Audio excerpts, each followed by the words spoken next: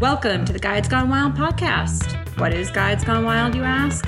This is where you'll fill your ears and minds with the stories of everyday, extraordinary women who will inspire you to take your outdoor adventure game to the next level. Whether you're starting your journey from the couch or the trailhead, this is the place for you, so let's get a little wild. Hi all, welcome to episode 22 of Guides Gone Wild. This is your host, Jen, coming to you from deep inside my podcast closet bunker. I don't know about you, but I'm definitely in need of some distraction and hope for the future this particular week, so I think the timing of today's episode couldn't be better. Today, I'm turning the spotlight on two amazing young women who are the future, and for that matter, the present of White Mountain hiking. Alexandra and Sage Her and their mom, Trish, are rock stars of the New Hampshire hiking community. When I say that, you'd think it was because Trish was an avid hiker in her youth, but apparently that was not the case. Instead, it was an overactive 5-year-old Alex that drove her into the woods, looking for an outlet that would bring her a bit more quiet and peace and dissipate some of Alex's energy. By August 2009, at the ripe old age of 6, Alex had hiked all 48 of New Hampshire's 4,000 footers, and her little sister Sage was gearing up to start her own 4,000 footer list. Trish, Alex, and Sage subsequently embarked on several through hiking trips over school vacations, in many cases using them as fundraisers for nonprofits close to their hearts, such as Girl Ventures and Feeding America. Their advocacy continues even while they've been more singularly focused on completing their grid hiking. Almost every trip report they each write for their respective blogs starts with a mention and link to the Union of Concerned Scientists, a group that both are passionate about supporting. These young women are focused, positive, and committed to the outdoors. So take a break from the news and all the stress eating you've been doing this election week. Pop in those earbuds and let's hit the trail with Alex and Sage Her, the Granite Gals.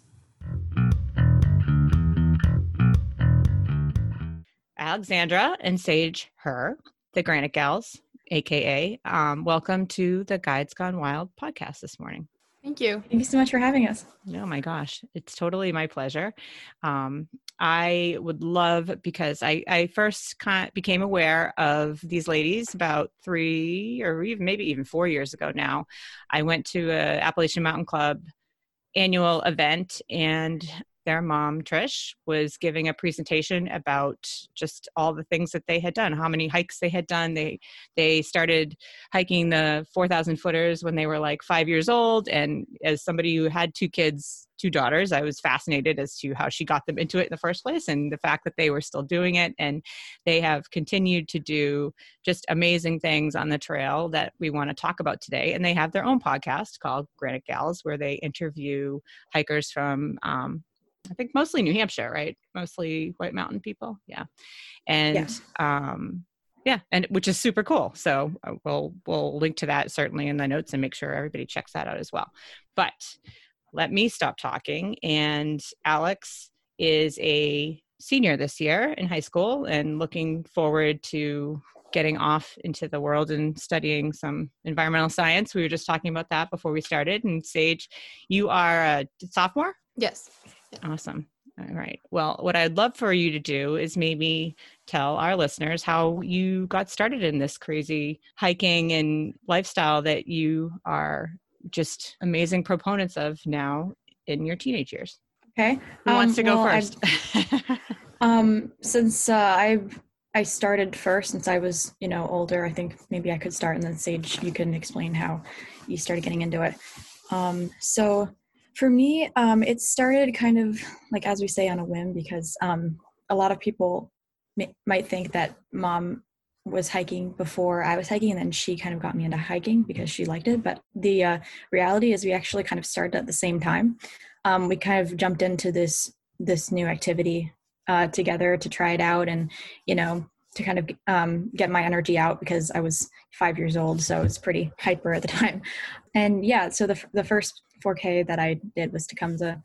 And after that, I was really ambitious and I wanted to get all the 48 done. And so we just kind of did it, and it was really fun. And then I started on finishing the winter 48, and now me and Sage are working on the grid, which is completing the 48 4,000 footers in every month of the year. So we just, we kept finding new goals to pursue, and then we just carry through with them. And that's just how we've been, keeping up hiking throughout the years. And we just, we've always enjoyed it. Yeah, which is bonkers. And I remember reading, like, I think the first time you guys tried Tecumseh, didn't you go out and just were like, oh, it's nice out, let's go hiking today? And it turned out to be like snowing and whatever else. And then your mom was like, maybe I should think about this a little bit more, learn a little more. Yeah, that was what happened the first time. Yeah, but then we did try again and we got it. Yeah. Well, that was what was so impressive to me, is that you did it and it was like a little bit of a bust, but yet both of you were kind of like, instead of being, disappointed and just like, oh, I don't want to do that, that was awful or miserable or whatever, you're both like, we're going back, we're finishing it. So yeah. And then Sage, do you want to explain how you got started? Yeah. Well, I mean, for me, Alex was, my older sibling, and she and my mom would always, go off hiking, and I was 3, so I didn't, hike with them a lot of the time. But as I grew up, I saw that they were hiking. I did some smaller hikes with my mom, and I just wanted to get into it because, that's what my sister was doing. And so I went on a couple bigger hikes with them, and I discovered that I really enjoyed it too. So, yeah, I just started hiking with them, and then we sort of became like a 3-person team. Yeah, and then we've been doing that ever since. And it seems like you started the 4,000 footers pretty early. Like you guys had identified that list and started chipping away at them. It wasn't just like you were going out on little day hike meanders through the woods. It's almost like you had a mission from the get-go. Yeah. It was kind of different between the two of us. I think I started on the 4Ks like kind of right away. But then Sage kind of eased into it more. Would you agree with that, Sage?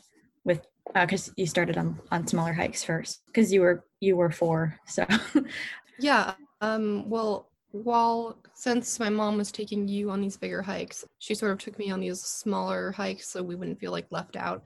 Yeah, so I sort of started on these smaller ones, and then once I got old enough to go on the hikes with my mom and my sister, I went on those. And then I just discovered that I liked both of them. But yeah, so then I continued with them when I got old enough. And I think I would love to hear you talk about, because it seems like after a few years of hiking locally, your mom set bigger goals for you guys, and you did these much more kind of longer term aggressive hikes. Like I remember at the presentation, she was talking about your trip on the Camino and your trip in Iceland. And so I would love to hear a little bit about like how that whole thing came about. Like when your mom was like, we're going to go hiking for, 2 weeks in Spain, what was your reaction to that? Well, I don't think it was more of she just told us that we're going to go hiking and then we went. I think we were more of, a team, and we really enjoyed hiking. And my mom she has traveled in her life, and she has always liked travel. And she wanted to get us into that too. So she, researched hikes in different countries, and she came up with, the Camino. And she was like, well, this is an amazing opportunity. It's a beautiful hike, and I think we could do it. So we're like, yeah, sure. And it was really amazing. It was actually more like a month than 2 weeks. Yeah, and we hiked the whole thing. It was really amazing. And then after that, there were other through hikes that we could do. So we just researched those and then went on them, and sort of continued that as like usually a summer tradition. Now more, we haven't been doing as long ones, just since we have schoolwork and we have stuff in the summer that we're doing. But when we were younger, it was a lot easier to do that. Yeah, you guys, it was interesting to me that you haven't decided to like section hike the AT or go for the PCT or something like that. Well, especially the AT, since you're on the East Coast and you've done quite a bit of it. You've probably done the whole trail in New Hampshire, or Katahdin for that matter. Have you guys hiked Katahdin before? Have you been up to Maine? Yeah, we have. It was great. Yeah. Yeah, well, it's funny because we actually have a few friends who have section hiked the AT in the summer, so that's kind of what they like to do. And I guess at least I really like the idea of doing a through hike and then just completing it. And with section hiking the AT, I mean, you're doing sections of the AT, but with through hiking, you get to like start a trail and then finish it like 2 weeks later, or in the case of the Camino, a month later. And it's so fulfilling. And then also it's really great when it's somewhere that is unfamiliar to me, like the surroundings are totally different than what I'm used to, because we're in a different country or, different state. Yeah. So it's just a really incredible experience. And I've always really enjoyed that. Yeah, I can imagine that. And I guess two things I wanted to talk about, if you can even remember back this far, because it's been so long. I'm intrigued by just the fact that you've done so much winter hiking, because to me that is something as an adult I still haven't wrapped my brain around what it would take to go on. Like I just hate being cold. I hate being wet. I hate being all that thing. And I suppose that you guys are a lot more hardcore than I am, but I want to talk about winter hiking and maybe your first few experiences doing that, because that's something that, that can just, any kind of hiking can be unsafe, but that can certainly be super unsafe if you're not prepared for it and don't know what you're doing. And it sounds like you guys are all kind of learning together as you did. So I'd like to talk about that. And then, these long-term hikes you're doing, how did you kind of figure out, or how long did it take to figure out the food and the, all the gear and, what you wanted to bring? And I would imagine that was kind of an evolution, right? Yeah. Well, for winter hiking, I think that we were hiking in the summer and we were hiking non-winter. And then it came to winter and we were like, well, we still want to hike. So my mom just, researched it. She found what layers. She went on the hiking forums, and we were just safe about it. I think that you can hike in the winter and still be really safe as long as you know that you can turn around at any point and you have all the right layers and you have all the right food, and everything.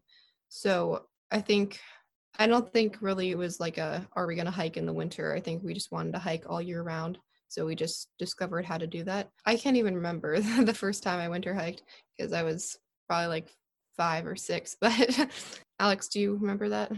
Well, I was just going to say that it might seem like things that bother other people don't bother us as much because we've done so much winter hiking, but actually I am like very sensitive to the cold, especially my hands. I can't ever wear gloves because it's just not warm enough, and so each one of us is different, and each one of us has to make accommodations. And I guess I've just gotten used to winter hiking, and every time the season rolls around again, I have to kind of prepare myself and get myself used to being out there again.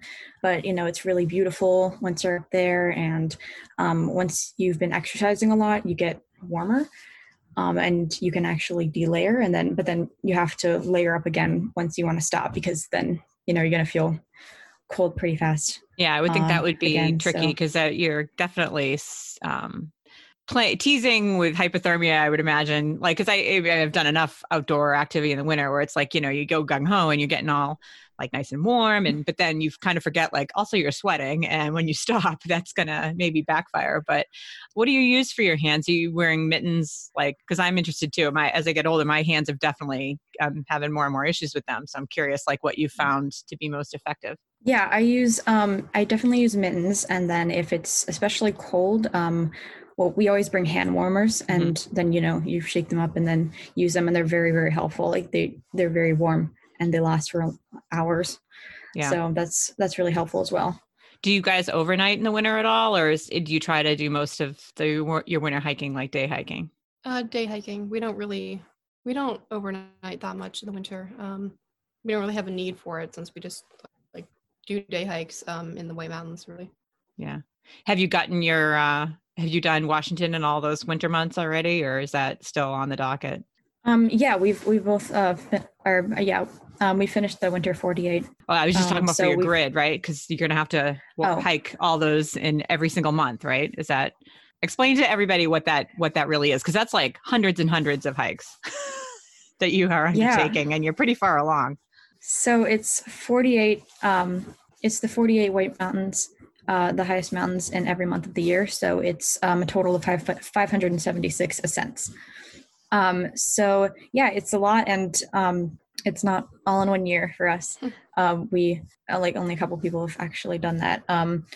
We're kind of spanning it over several years, and we're both planning to finish before the summer of 2021. Yeah, so that's pretty exciting. Yeah. And did COVID kind of throw a wrench into all that this year, or a little bit, because I was planning to finish earlier in the year, but it should still be fine. We have a plan. Yeah. So, all right. So then another thing I want to talk about was when you do go out long distances, talk to me about food and kind of how you refined your whole approach to like what you're carrying, what you eat, all that. Because I would imagine that was kind of a work in progress for a bit.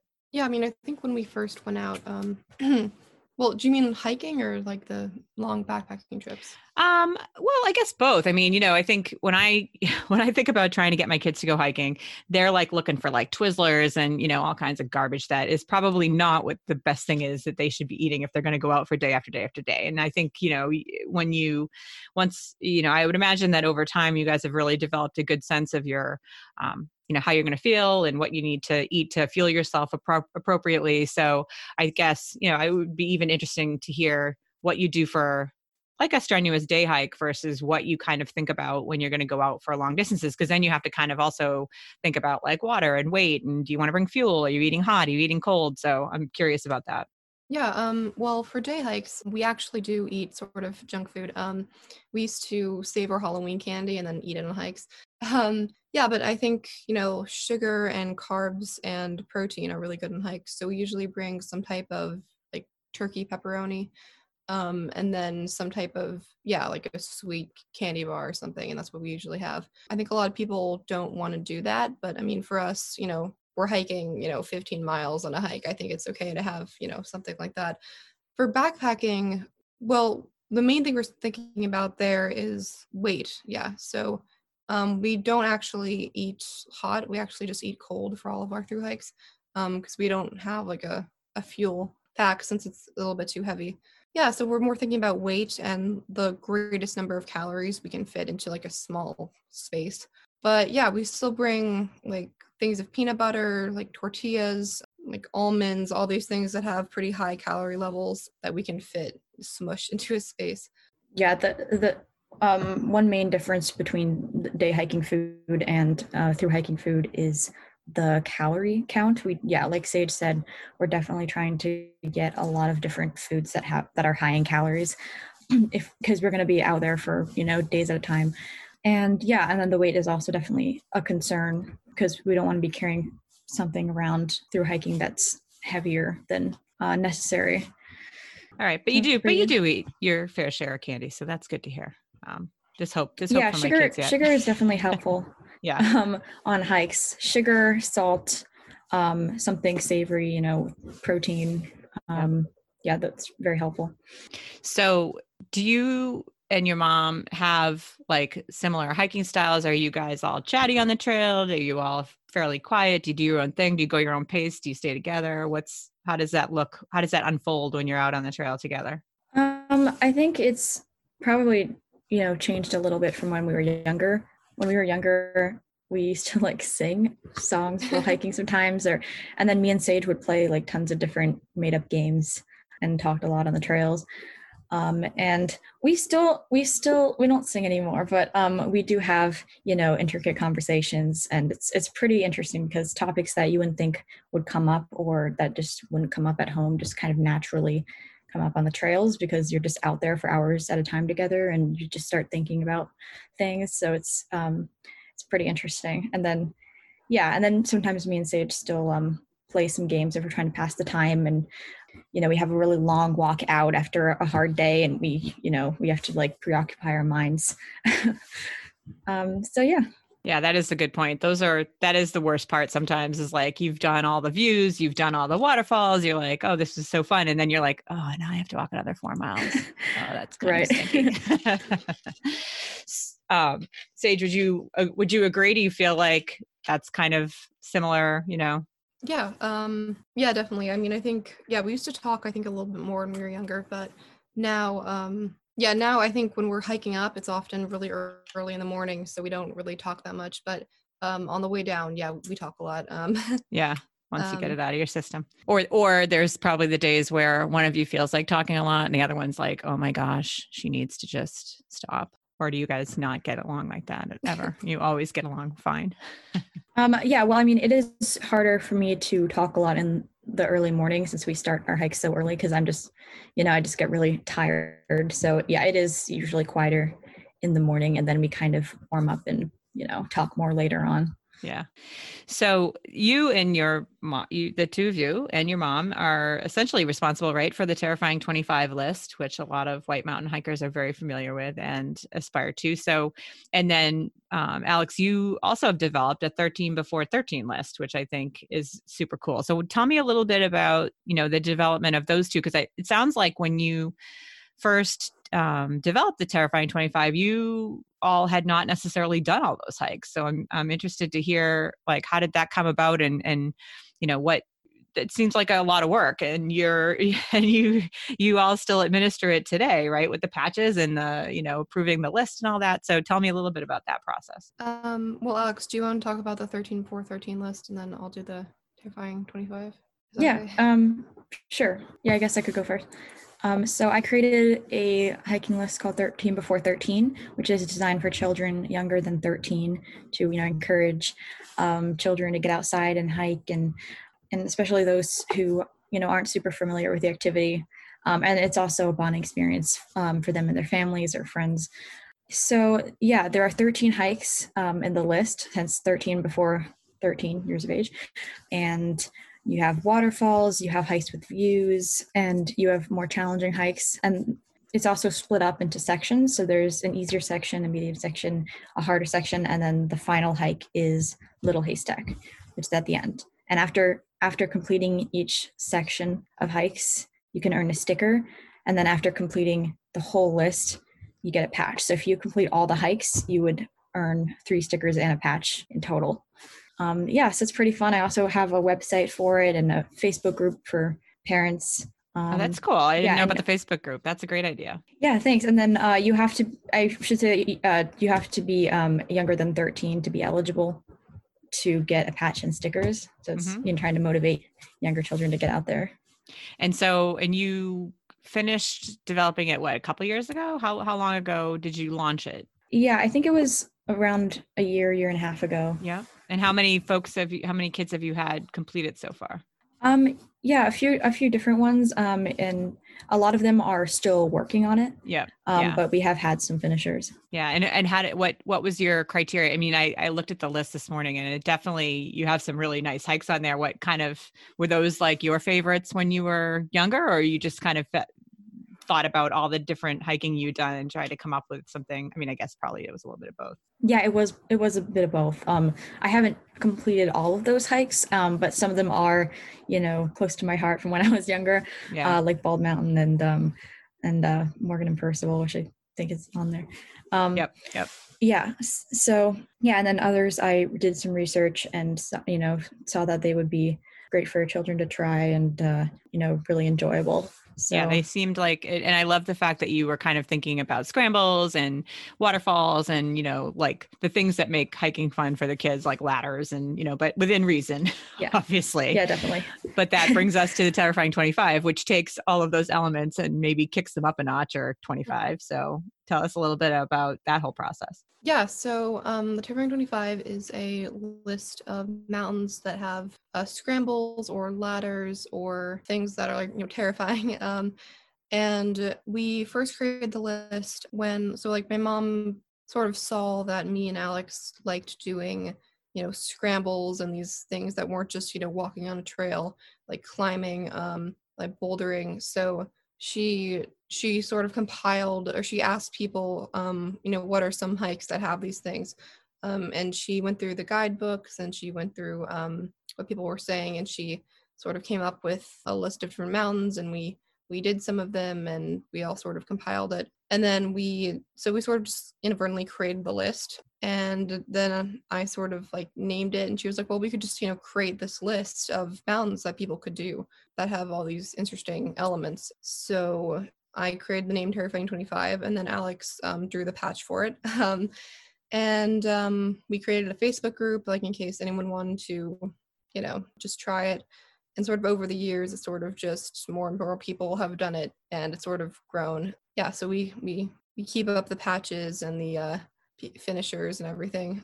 Yeah, it's really fun. But yeah, so we actually haven't done all the things on the list, just because some of them were things that people told us about or we heard about. So but like we're trying to finish all of them. Yeah. I think that's awesome that you created a list and you guys are still working on it. But we were going to finish it, but then like we have the grid, so we're going to do the grid. But definitely we're going to finish it at some point. Yeah, for sure. Yeah, I think next summer we're planning to finish all of the hikes. Yeah. So do you both have other friends that like to hike with you, or have you guys kind of just, is that not something that your social group is really that into, or? Well, we do know some of our friends like to hike, but we haven't really hiked with them just because we have like specific hikes that we need to do for the grid. Yeah. So often it doesn't really sync up. We have hiked with other kids before in the past, but we haven't done that as much nowadays. Yeah. I would imagine that when you have, I mean, and now you've got this just huge goal that would be, every spare minute that you can spend hiking is probably devoted to that. So that's crazy. Yeah. Now, what else? Go ahead. Sorry. And like you said, or like you asked, it's also, it's not quite something that our group of friends does together, because a lot of members of the group are just not into that sort of thing. So it does feel like something that individual members of the group do, like with their families. Yeah. So it's interesting. Yeah. Now, are you finding that you guys are kind of outpacing your mom now, or is she still cranking out the miles and able to keep up with you? It depends on the terrain and the day, because sometimes, I'll have days where it feels difficult to, go uphill really fast, because sometimes I have trouble with that. But then other days I'll be like really speedy for some reason. I don't know why. And she's usually good with uphill, except sometimes her legs hurt, so she has to take breaks. So it just depends. I do think that going downhill, me and Sage tend to be faster though, because we just have an easier time, like kind of speeding down the trail. Yeah, but I would say as I get older, that's the part that's harder, is the downhill, is like, especially after you've gone uphill and then you're just like, oh, geez, Louise. Right. So finally using the trekking poles, which I had like disdained for a very long time, but now they're kind of like, when I forget them, I'm like, oh no, that's the worst. Yeah. Yeah. Poles are really helpful, especially going downhill. Yeah. So even you youngsters use them with the springy knees. Yeah, we do use poles. Yeah. That's funny. My other thing that I was curious about, just because you have been out and for longer distances, have you ever been stuck in a lightning storm or a whiteout, or both?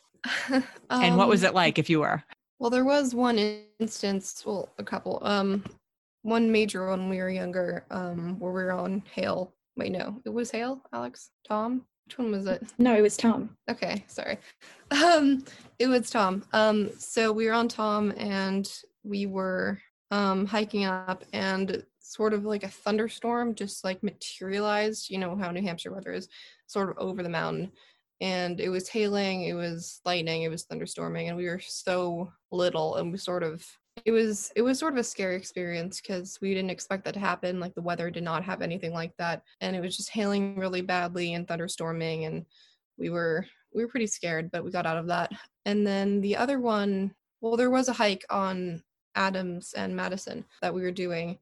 It was sort of like a night hike. We were going into the night, and it was raining. It was really almost whiteout conditions, and we were going down Adams, and it was just like extreme rain and like mist, and we didn't really have a really great visibility, and we were pretty close to getting lost, but we made it down, and then we went up Madison and went down, so we were pretty proud of ourselves for getting through that one. Yeah. But yeah, I mean, I think we've never been in a situation where we seriously thought we were gonna, get hurt or anything. We've always been like knowing what we're going to do next. So I think that's important. Have either of you taken, well, you probably both have, like Wilderness First Aid or like any of those courses to know what to do in situations like that? Because I mean, as you said, the weather is just can be totally wonky, and you just think you're going to have a certain kind of day, and it totally turns into another kind of day. And my fear has always been like lightning, basically, especially if you're going to go out for multiple days in a row and you're like, oh, it looks like it's going to be fine. But if I'm bringing my friends on this like longer hike, I'm like, oh snap, I don't want to have to, lightning scares the bejeebers out of me. So yeah. What did you guys do well, in that I'm a- case when that happened? Well, basically, you want to, try to stay low to the ground and, get lower. You don't want to be somewhere where the trees are shorter. Like the more trees around you, the better, and the higher they are. So yeah, that's basically what you have to try to do. And we have been stuck in more thunderstorms than just one. The one when we were younger that Sage described is just one that sticks in our heads a lot. But we hiked the Coas Trail, and there was one day where we were kind of, we were hiking through a thunderstorm trying to get to a shelter, so that was fun. Yeah, so there have been instances, and it does seem scary, but you just, for the people listening, just try to remember that through hikers, hiking the Appalachian Trail or other through hikes, have to experience this stuff all the time, and they just, they survive and they hike through it, or they make it work. So it is pretty unlikely that you're going to get struck by lightning, but you definitely should take the safety precautions and just be safe about it as possible. Yeah, no, I guess you bring up a good point. Is like hundreds and hundreds of people that do it every year, and they seem to be okay. So that's a good point.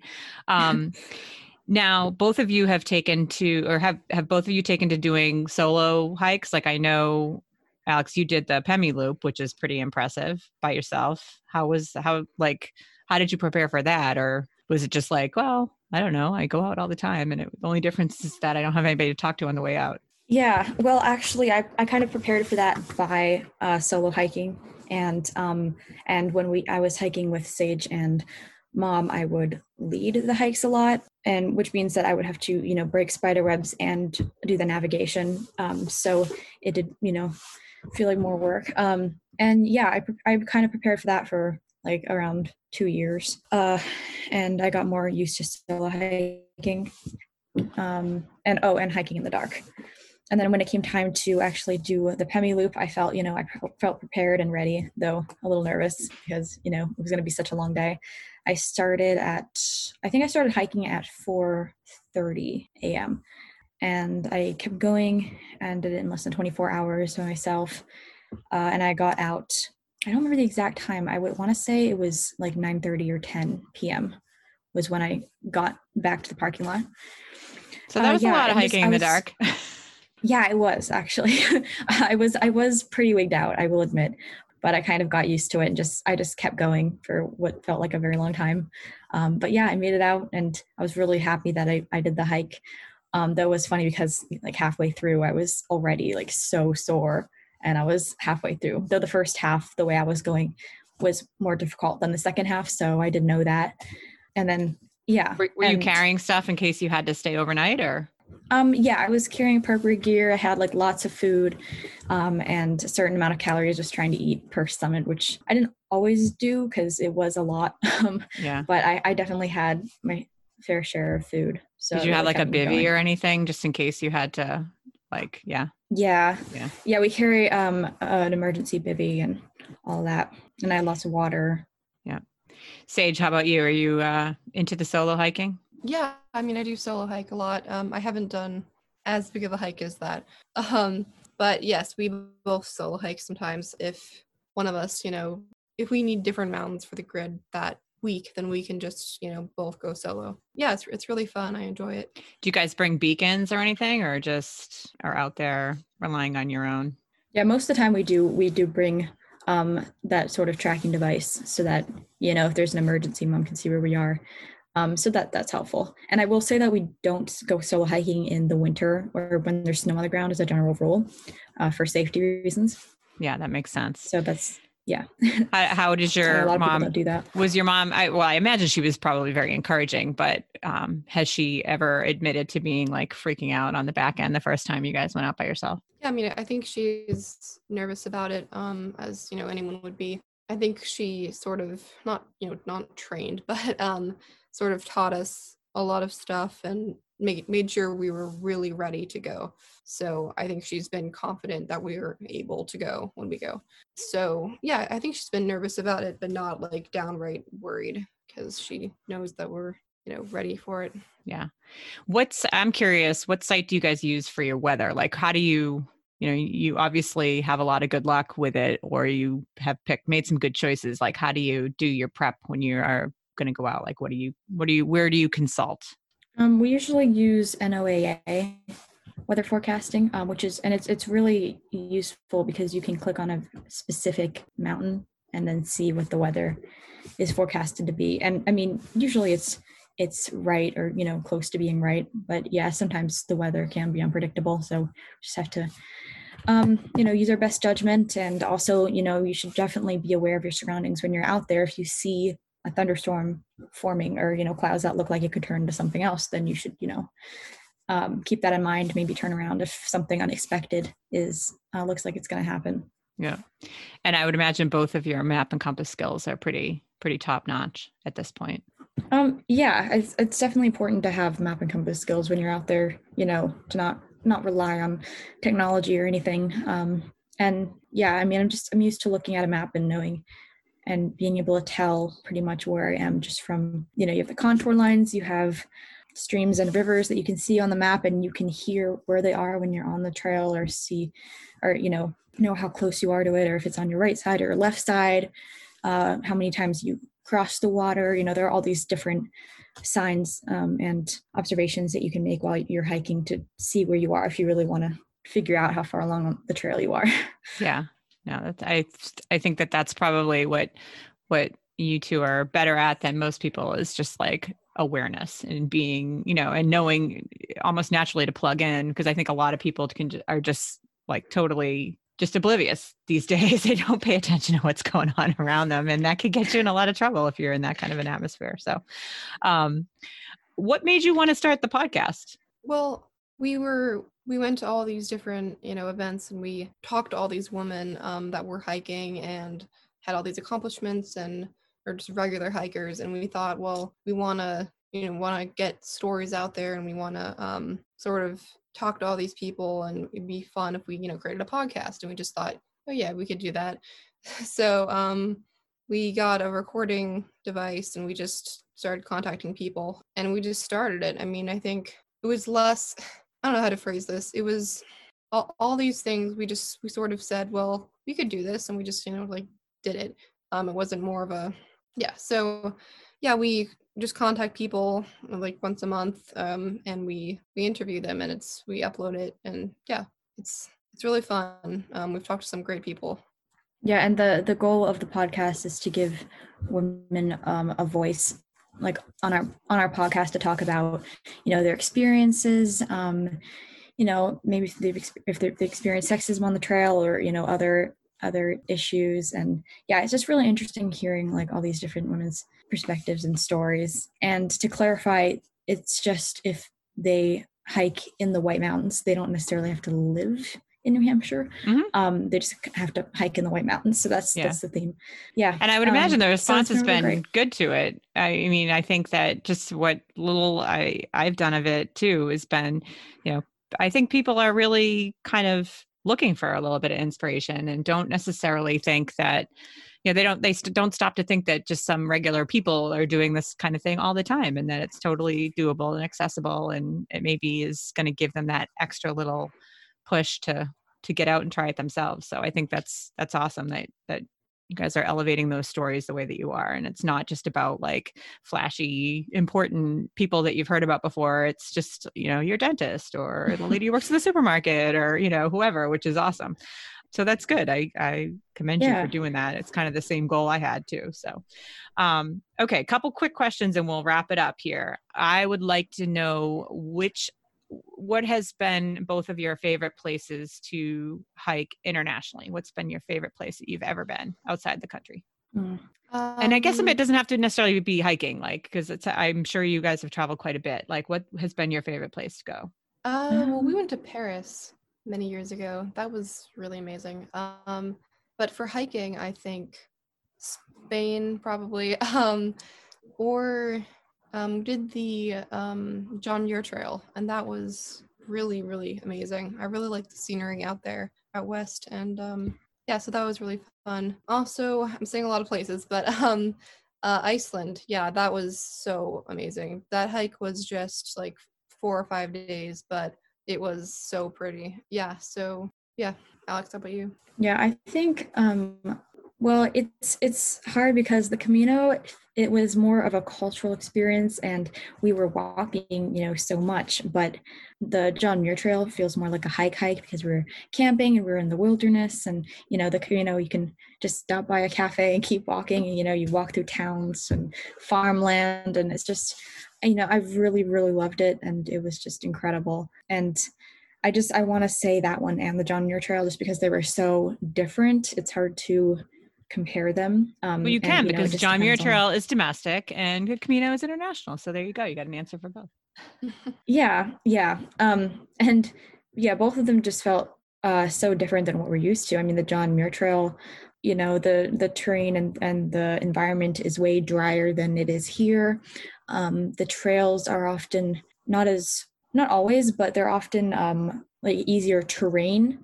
And a lot of switchbacks. Yes, they believe in switchbacks out west. We do not believe They in do. them here. Yes. Yeah, that's definitely a big difference. Yeah, the scenery was just gorgeous. And when I remember there were these like huge pine cones, I just remembered that. So it was interesting. And then the Camino, we met so many different people from different countries, because people from like everywhere come to hike that. And then we also went to Finisterre after like completing the Camino de Santiago. We also went to the ocean, Nice. which is kind of an extra part. So that was. Do you guys really speak Spanish at all? Have you? I do. I've been learning Spanish basically throughout my whole childhood, and now I'm taking courses in a college. And I keep going with that. And then Sage doesn't speak Spanish, but she has learned other languages. Yeah. So that must have been fun to practice that a little bit. I mean, obviously you're traveling with a lot of international folks, so probably talking a lot of English, speaking a lot of English too. I was 10 back then, so I definitely did not know as much Spanish as I do now, but I was learning it at the time, so I was able to practice it a little bit, which was pretty exciting for me. That's awesome. Two more things. Do either of you have something that you bring backpacking that makes no sense because it's like heavy or not necessary to survival or anything like that? Either of you have an item like that you love to bring that makes no sense at all? Well, we've both brought stuffed animals before on through hikes. Like we had this thing where we would each bring like one stuffed animal and then kind of like put it on our packs as we went along, or just kind of so that was nice. And then we have some hiking buddies like that now still that we carry with us. So yeah, there's that. Sid, can you think of anything else?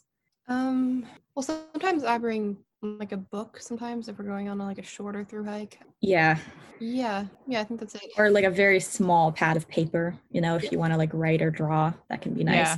Oh, and playing cards is also really useful. When you get to camp and then you want to spend some time and hang out. Yeah.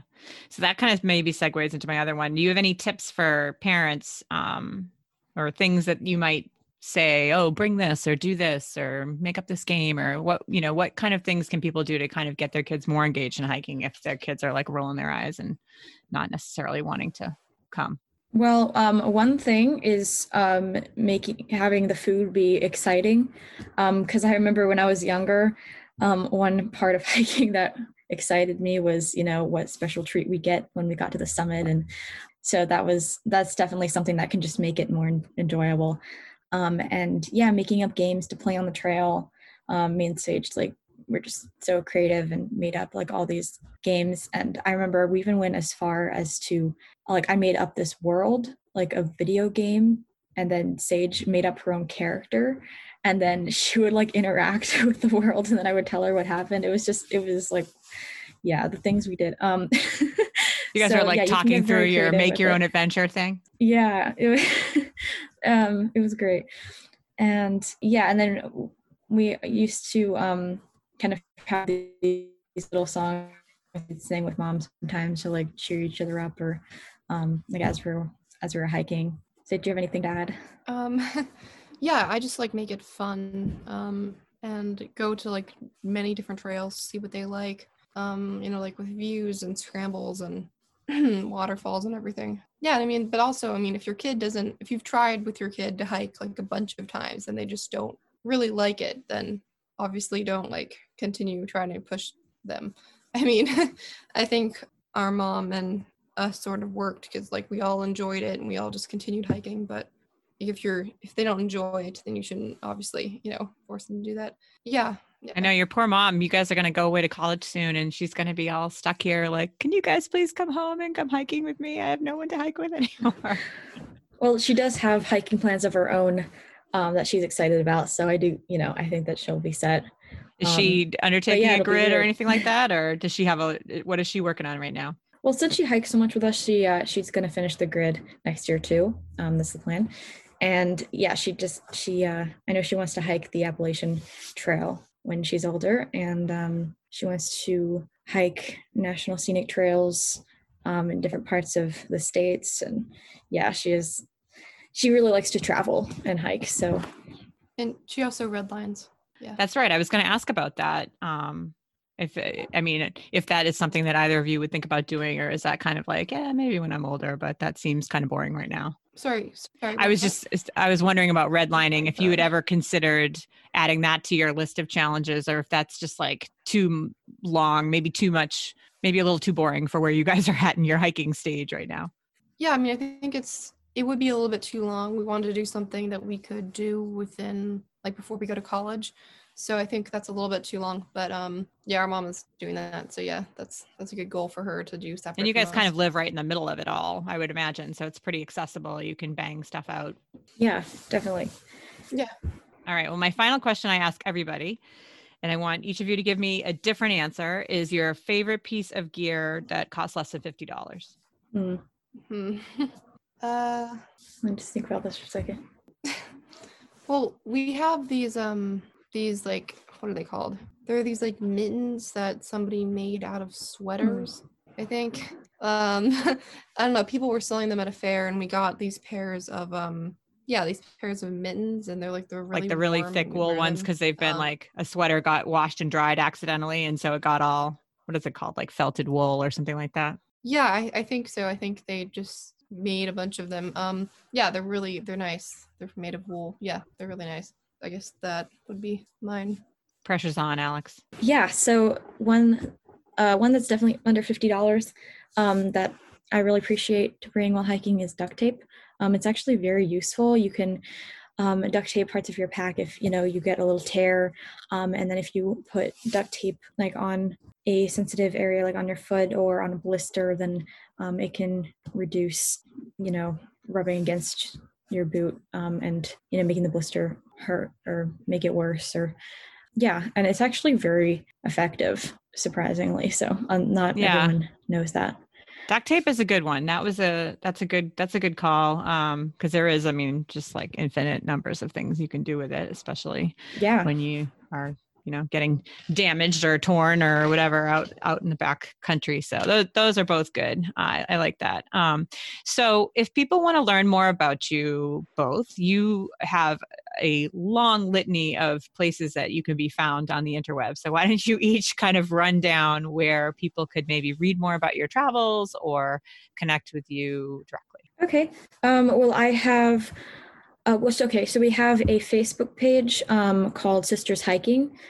So if you follow that page, then you can, see the different hikes we do. We also have a YouTube channel called Alex and Sage Hike the 4Ks. And we have an Instagram page that is also, along the same lines as Alex and Sage Hike the 4Ks.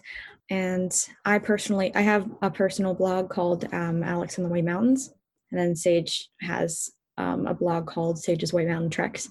And we have, of course, granitgals.org, which you can find Granite Gals interviews on there. And your mom wrote a book about you guys. Yeah, she wrote a book about her adventures hiking, primarily with me, just because that's what we were doing at the time when I was like really young. So yeah, you can definitely check that out. It's called Up, a Mother and Daughter's Peat Bagging Adventure. Yeah, and also there's Granite Gals and there's the Terrifying 25 Facebook group.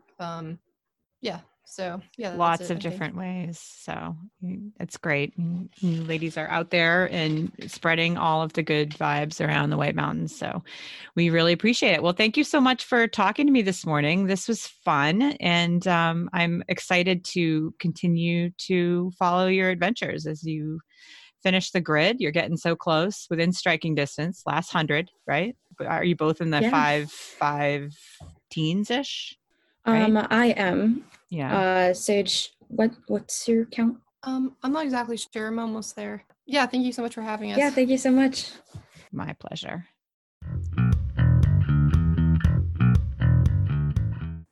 I love these words of wisdom from Alex and Sage's mom, Trish, which I pulled down from a blog post from 2010. She said, quote, "Once in a while, someone writes me and asks, how do you get your kids to hike? My answer, I don't. They hike because they want to. If they don't want to, then we don't go. Or, as was the case today, if they start out wanting to and then they change their minds halfway up the mountain, we turn back. I don't believe in taking a kid up a mountain unless that kid really and truly wants to get up that mountain. If the hike ain't happy, then the hike ain't happening," end quote. There's a huge lesson there for all of us. When you're outside or moving your body, are you doing it in a way that makes you happy? Are we doing things that bring us joy? Are we listening to our bodies or minds when they tell us they've had enough, it's time to turn back, or maybe when they tell us we can push ourselves a tiny bit more? Do we grant ourselves those tiny wishes and desires in our souls when they're brave enough to enter our consciousness? With all that is going on around us right now, I think it's a great time to recenter ourselves and pay closer attention to what our bodies and souls are telling us. Mindfulness is not a bunch of hooey. While it's very tempting right now to do things that dull our consciousness and block out the sights and sounds and senselessness of the world around us, that's not a great approach for the long game. Instead, let's all make an effort this week and in the weeks ahead to find pockets of quiet. Put down your phone, turn off all the noise and distractions, and spend some time listening and getting to know yourself again. Breathe, stretch, move, reconnect. Because guess what? When you take care of yourself like this, the people around you notice. Your friends will notice. If you have kids, daughters, they'll notice. And maybe they'll realize that keeping tabs on themselves and prioritizing their well-being is not selfish, but sustaining. Make sure you check out Alex and Sage's Granite Gals podcast, as well as their blogs. I've included links to all their goodness in the show notes, as well as on the guidesgonewild.com website. And while we're speaking of getting young women outside, I'd be remiss if I didn't encourage you all to check back in with my guest from Lucky Episode 13, Amanda Hatley from She Summits. They'll be hosting a winter camping skills weekend, November 11th through 13th, targeted at girls aged 5 to 9, accompanied by a female adult. Don't worry, you won't be sleeping in tents. Amanda's got a beautiful stone house lined up for you to stay in while you're learning about winter adventuring. She Summits also has a Women's Escape weekend scheduled for December and has a bunch more information now available for their summer 2021 overnight travel camps for kids. I'll drop some links in today's show notes, and I hope you'll check it all out at shesummitsco.com. So with that, I encourage you all to stay safe, wear your masks, be kind, and you know the rest.